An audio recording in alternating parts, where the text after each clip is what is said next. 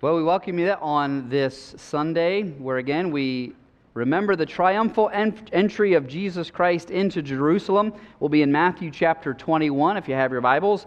I'm sorry I don't have anything on the screen for you, no fancy slides today, just the old-fashioned page turning in your scriptures. So, Matthew 21, we'll read verses 1 through 11. And today, of course, is a day that many in the world refer to as Palm Sunday. I remember fondly as a little boy, I went to a little Methodist church in Bargaintown, New Jersey, and every Palm Sunday I remember being handed, when I walked through the door, a palm branch. I thought it was the neatest thing. And I'd wave that around, of course, and probably fight with my friends with it. And then they would explain the significance of it, and they would tell the story of how Jesus, the humble prophet from Nazarene, found a donkey and rode it into Jerusalem. And the disciples sang his praises. It was a fulfillment of Zechariah 9:9. They sang Psalm 118. Blessed is he that cometh in the name of the Lord. Hosanna to the Son of David. And so we see it fulfilled in Jesus Christ. And so we'll read together in Matthew 21. Now, unfortunately, I don't have a palm branch to give to you today. Maybe we can do that next year. I think that'd be fun. But I do have something else to offer to you. I offer to you an opportunity. Now, it's an investment opportunity, and I'm not talking about Bitcoin or anything like that. But it is an investment opportunity that you really shouldn't pass up. And we'll read about how the Lord invested and how others invested and how we can invest today in the Lord Jesus Christ and in others. Let's read together in Matthew 21 and we'll pray. The Bible says, Matthew 21:1, "And when they drew nigh unto Jerusalem and were come to Bethphage, unto the Mount of Olives, they then sent Jesus 2 disciples, saying unto them, Go into the village over against you, and straightway ye shall find an ass tied, and a colt with her. Loose them, and bring them unto me. And if any man say aught unto you, ye shall say, The Lord hath need of them, and straightway he will send them." I've always found this an interesting narrative here. Can you imagine if two guys showed up at your house, opened your car door, maybe if you keep the keys in there, I don't know, started up and started to drive away. Hey, whoa, where are you going? And they said, "Oh, the master has need." Oh, well, in that case, okay. I always just found that fascinating. I think Jesus was a well-known character. People had heard about the miracles and such, the raising of Lazarus from the dead. And so when they heard that the Lord Jesus needed the donkey there and her colt, they said, "Sure, go ahead."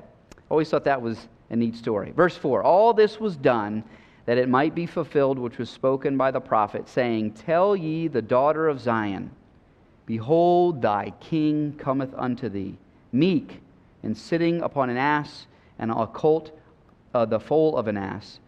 And the disciples went and did as Jesus commanded them, and brought the ass and the colt, and put on them their clothes, and they set him thereon.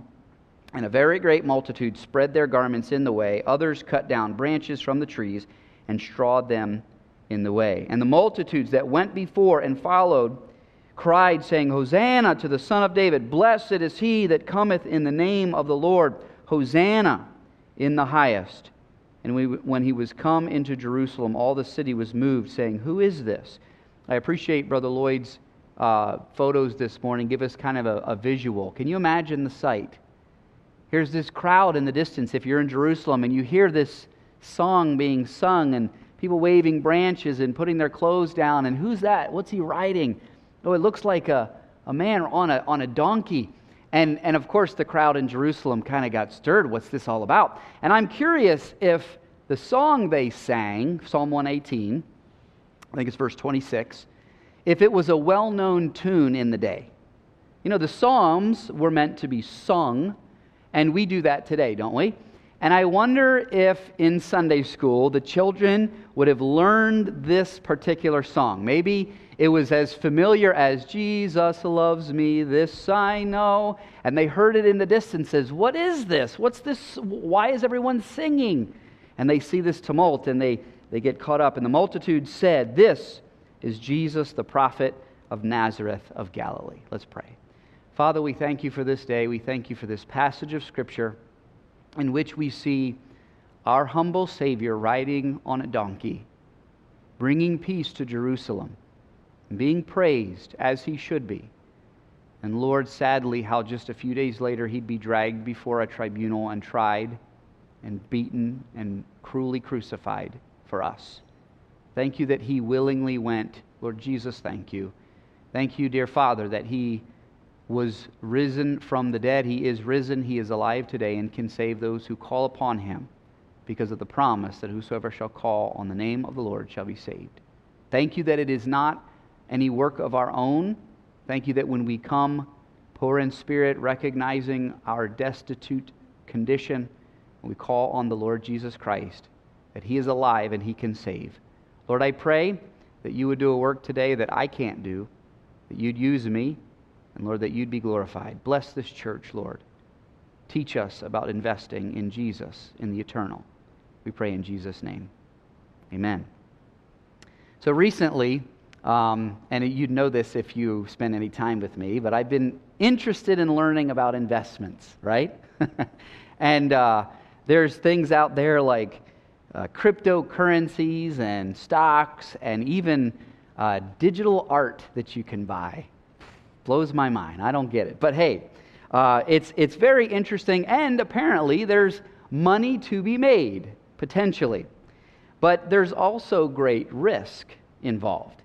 You can lose money. There's the risk of losing sleep, as maybe you watch the ticker go up and down because you're losing money. You might lose time with family because you're distracted by it. And these are all dangers, of course, that we need to be aware of. But also, we need to be careful we're not losing blessings and God's hand on us because of our greed, right? Now, these are things that are not inherent necessarily in the stock market. I'm not saying all that to say, don't invest, it's evil. I'm not saying that. The reason I'm bringing up investing today is to give you an illustration of what I think happened in this passage today. I think we see some examples of investments. Some people made investments that day. Some of those investments were risky and some lost. However, others gained immeasurable and eternal riches during that week as they invested in the right place. Now, if you know anything about the exchange, you know that the most rewarding investments are made in some type of stock or coin, whatever, when that particular asset is very small. You make the investment, and then what happens? It grows, and you get rewarded, hopefully, and sometimes it grows exponentially, and the investor becomes quite rich. But that's not the case necessarily with the rookie investor, right? A guy like myself, maybe. What the rookie does is he doesn't always catch it when it's very small. He sees the stock rising, and he gets excited, and he says, ooh, it's going somewhere. And so what does he do? He throws some money at it, gets his feet wet, and maybe he even makes a little money. And then he sees that, hey, it's made me some money, so what does he do? He throws more money into it, thinking, oh, the sky is the limit. I'm going to make a ton of money, I'm going to retire early, and buy that yacht I've always wanted, etc. Not knowing that stock is actually at its peak. And very soon, it's going to take a nosedive at breakneck speed.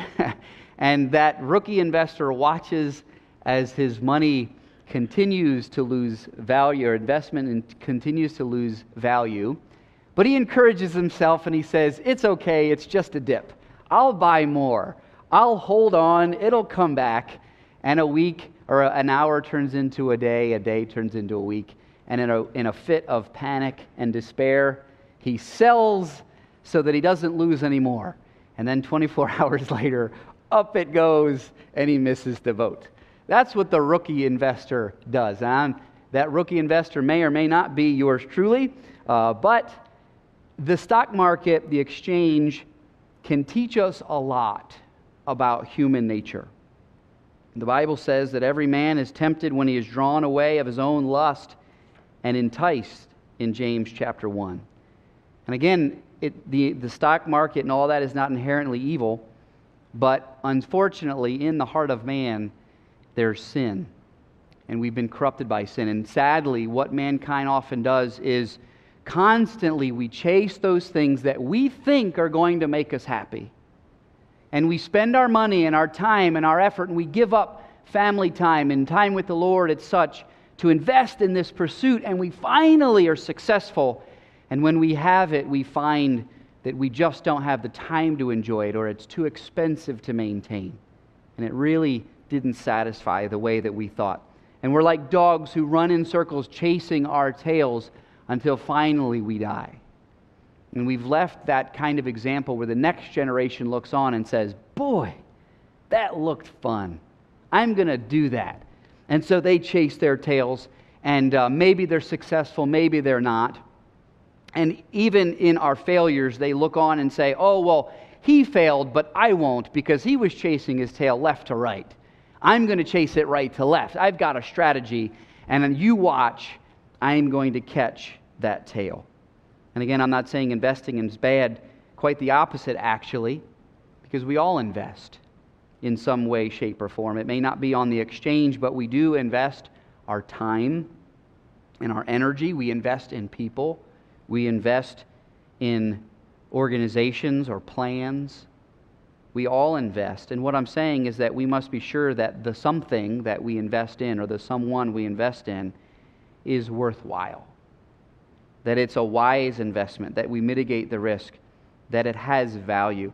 Jesus, in fact, invested. So let's take a look at our passage. Back in Matthew chapter 21, it says that, and when they drew nigh unto Jerusalem and were come to Bethphage, this was a little hamlet, about a half mile or so from Bethany.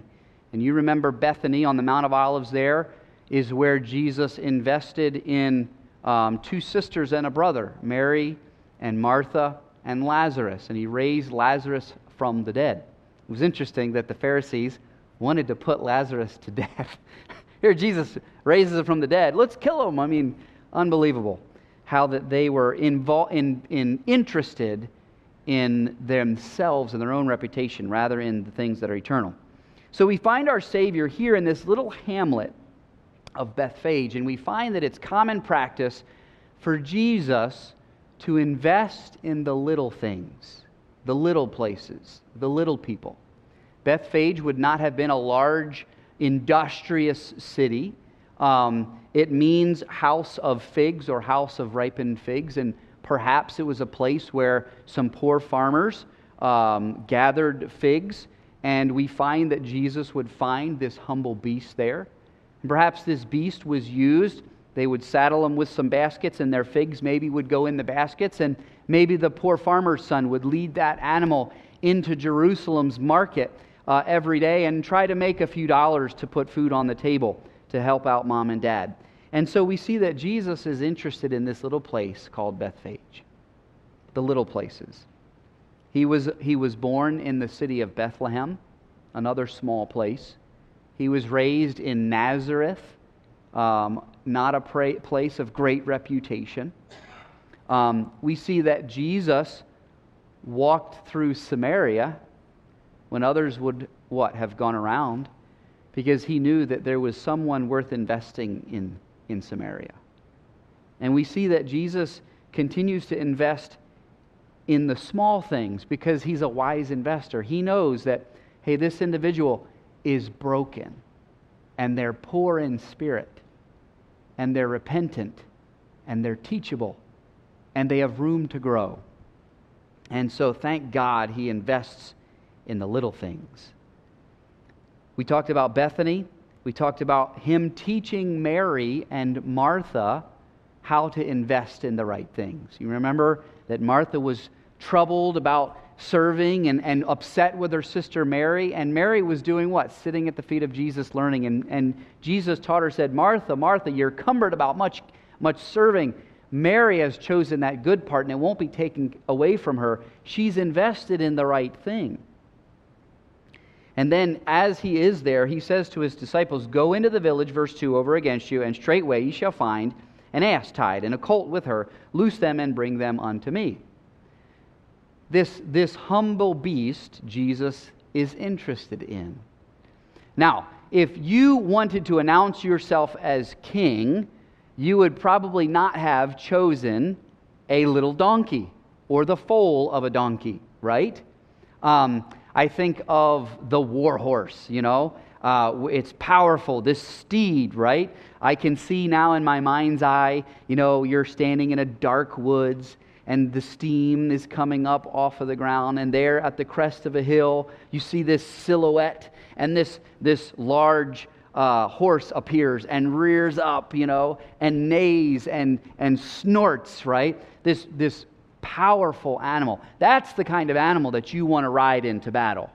And you can picture maybe as the infantry stands with their swords and spears and the cavalry comes over the hill, and you hear this thunderous wall coming at you and these horses breathing out in fury. I mean, it would strike fear into the opposing army. Now, I don't think it would have the same effect if you heard the donkey noise, right? Coming down the hee-haw. It wouldn't quite have the same effect, would it, as these war horses.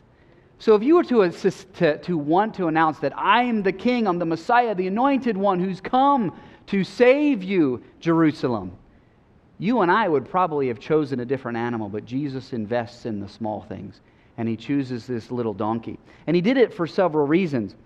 It was to announce peace. Now, kings did ride war horses, and they would probably have a horse that was taller, bigger, stronger than the rest, maybe outfitted with armor and dazzling colors and jewels to signify that this was a man of importance. However, kings did ride donkeys, and they would ride the donkey if the message they wanted to send was that I come in peace. I'm not coming to conquer. I'm coming offering peace. It's a time of peace, and I'm riding this humble animal. And the Bible tells us that the chastisement of our peace was upon Him.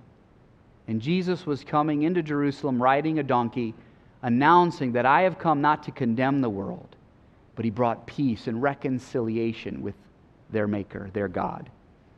He also chose the donkey because it was to fulfill prophecy. And He did this on purpose. It's funny when you look at Hollywood and their portrayal of Jesus, right? They typically will find some skinny European guy with a beard and long hair, and he's very stoic. He never cracks a smile, no emotion, and he's kind of wimpy, right? Is that the Jesus we see here today? We see that what he's doing is he's borrowing Zechariah 9, and he's saying, I am fulfilling this on purpose today. It says that the Son of David, the King, is going to ride in, the Anointed One, and that's me, and I'm going to go choose a donkey and ride in, just as the passage says. That is a bold claim, and it upset the Pharisees. They knew what He was doing. It always amazes me, doesn't it you, when the critics will say, well, Jesus never claimed to be God. He didn't? I thought that was the reason He was crucified, because of His blasphemy, that He was saying, I and the Father have one. Before Abraham was, I am, and I'm riding on a donkey because I'm fulfilling Zechariah 9. What did he say in the synagogue? He read from the scroll and he said, this day is this scripture fulfilled in your ears. He's saying, I am the Messiah. I am the Anointed One. I am your King. I'm your Creator. I'm your Savior. He also, he chose the donkey to declare His deity and His anointing. Blessed is he that cometh in the name of the Lord. He rides on the foal of an ass. The Pharisees didn't care for that much, did they? We'll see that in Luke's account that the Pharisees told Jesus, hey, this is not right.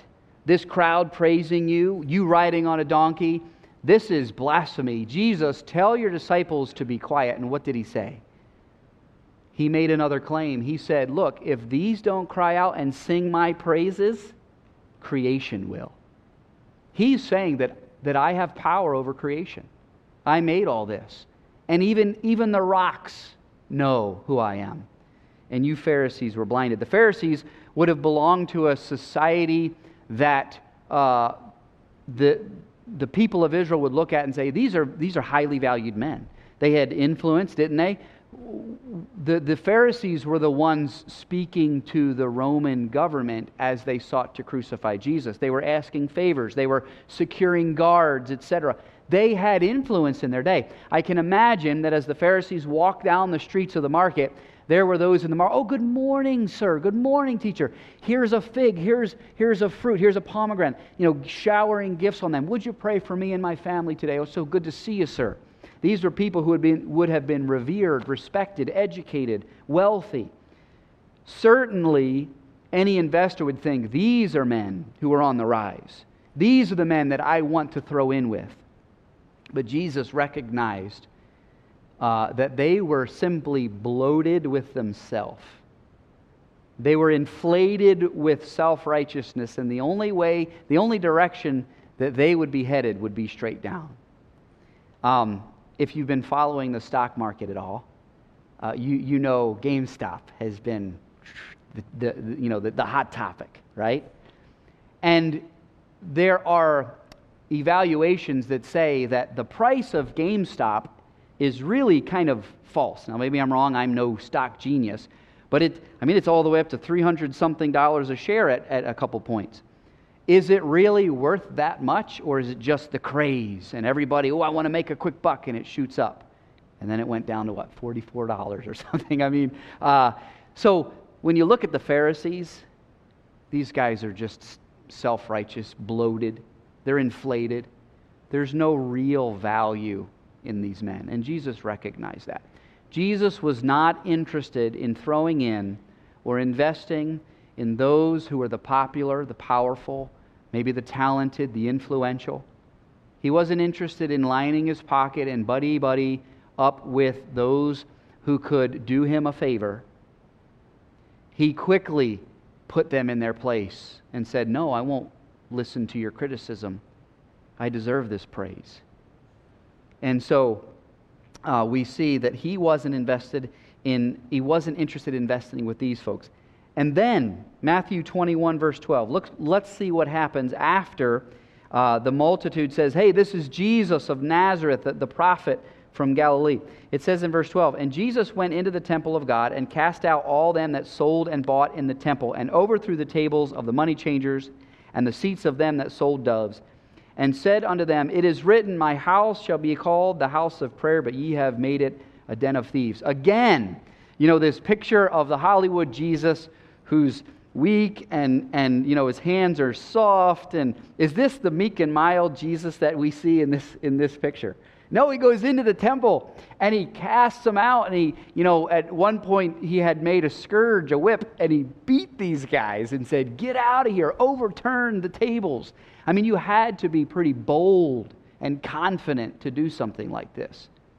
And here's Jesus riding in on a donkey, announcing that I am the King, I am the Messiah, I am the one who had been promised.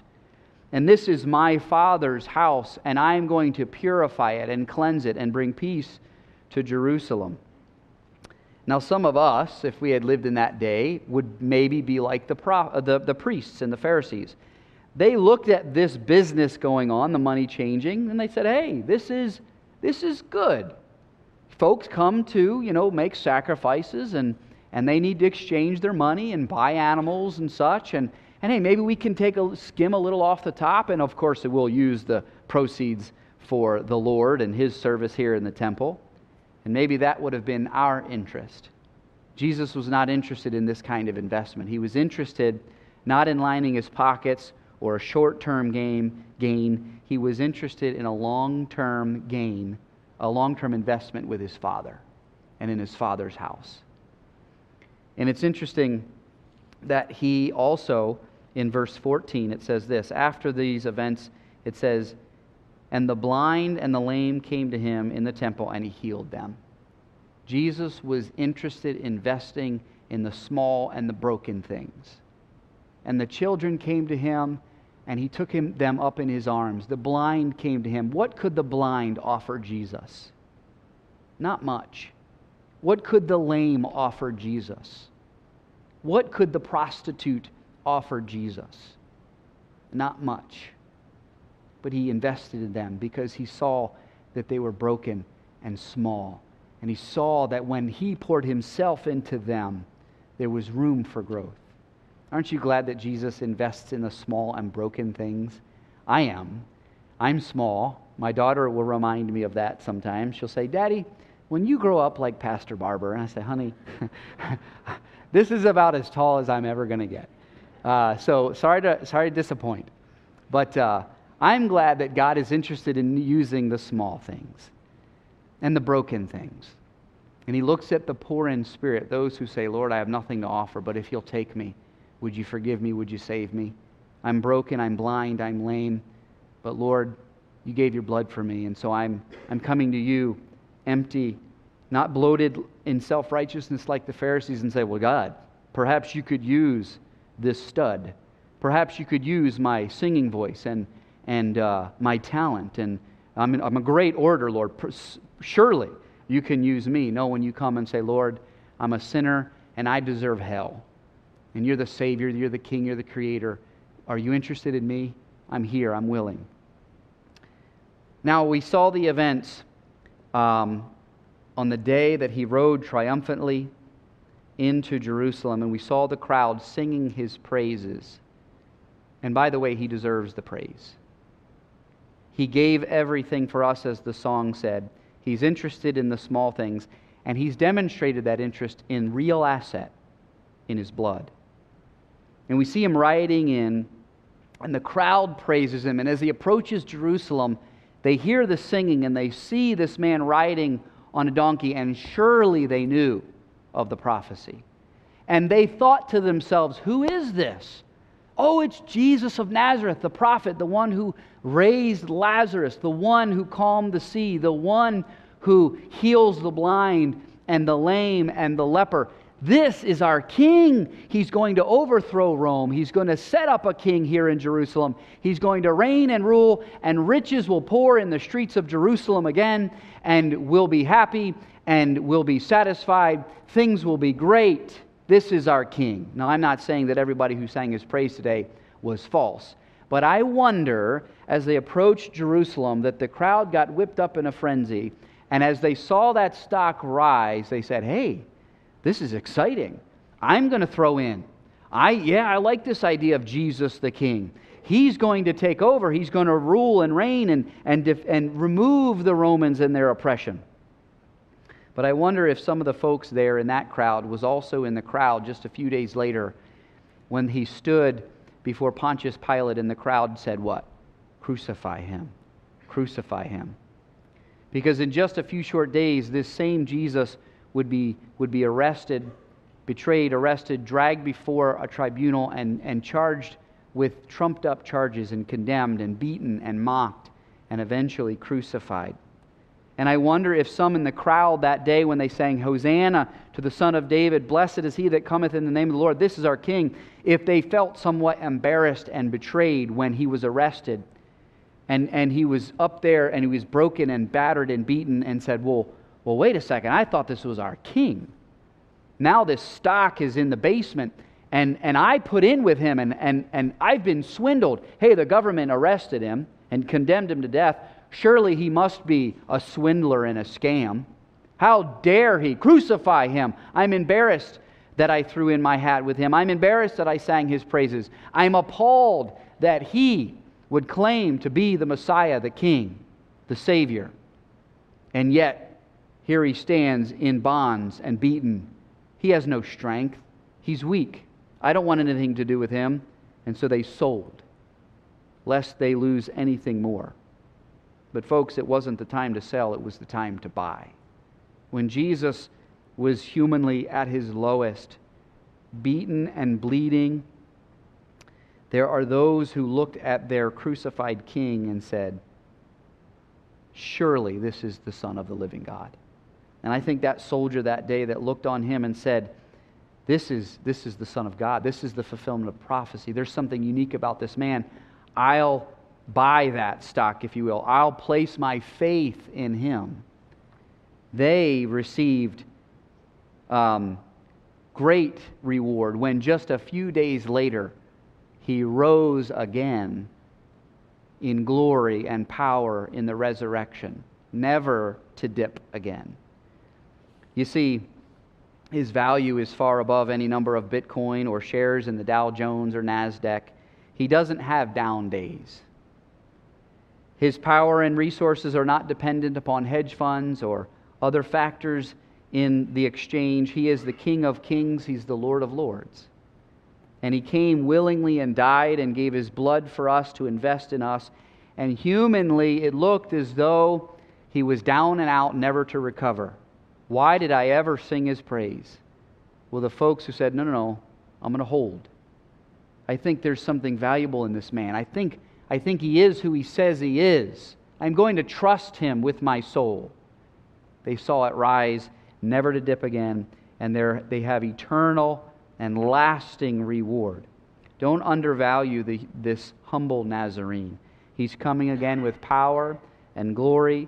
Don't listen to the analysts of this world who say that Jesus religion is stuff of old. It's old-fashioned. There is no power in the blood. The churches are getting older demographically. They're not reaching the youth. There's no power in the gospel. The Bible is an outdated book. We need to modernize. We need to move on. There's no value in Jesus. Don't listen to it. It's the lie of the devil. And maybe we are sometimes guilty of the same thing as the crowd. We're all excited sometimes about Jesus, and we're willing to put in our faith and our time and our effort to spend time with Him. And when we have a down day, we're quick to sell off Jesus and say, I'm not gaining anything. Maybe I ought to just walk away.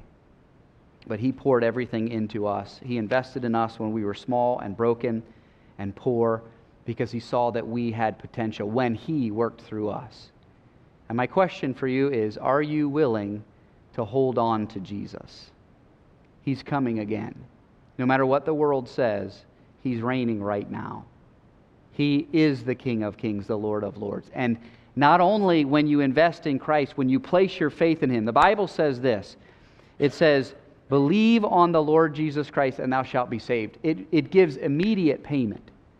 He pays off your debt. He gives you a home in heaven.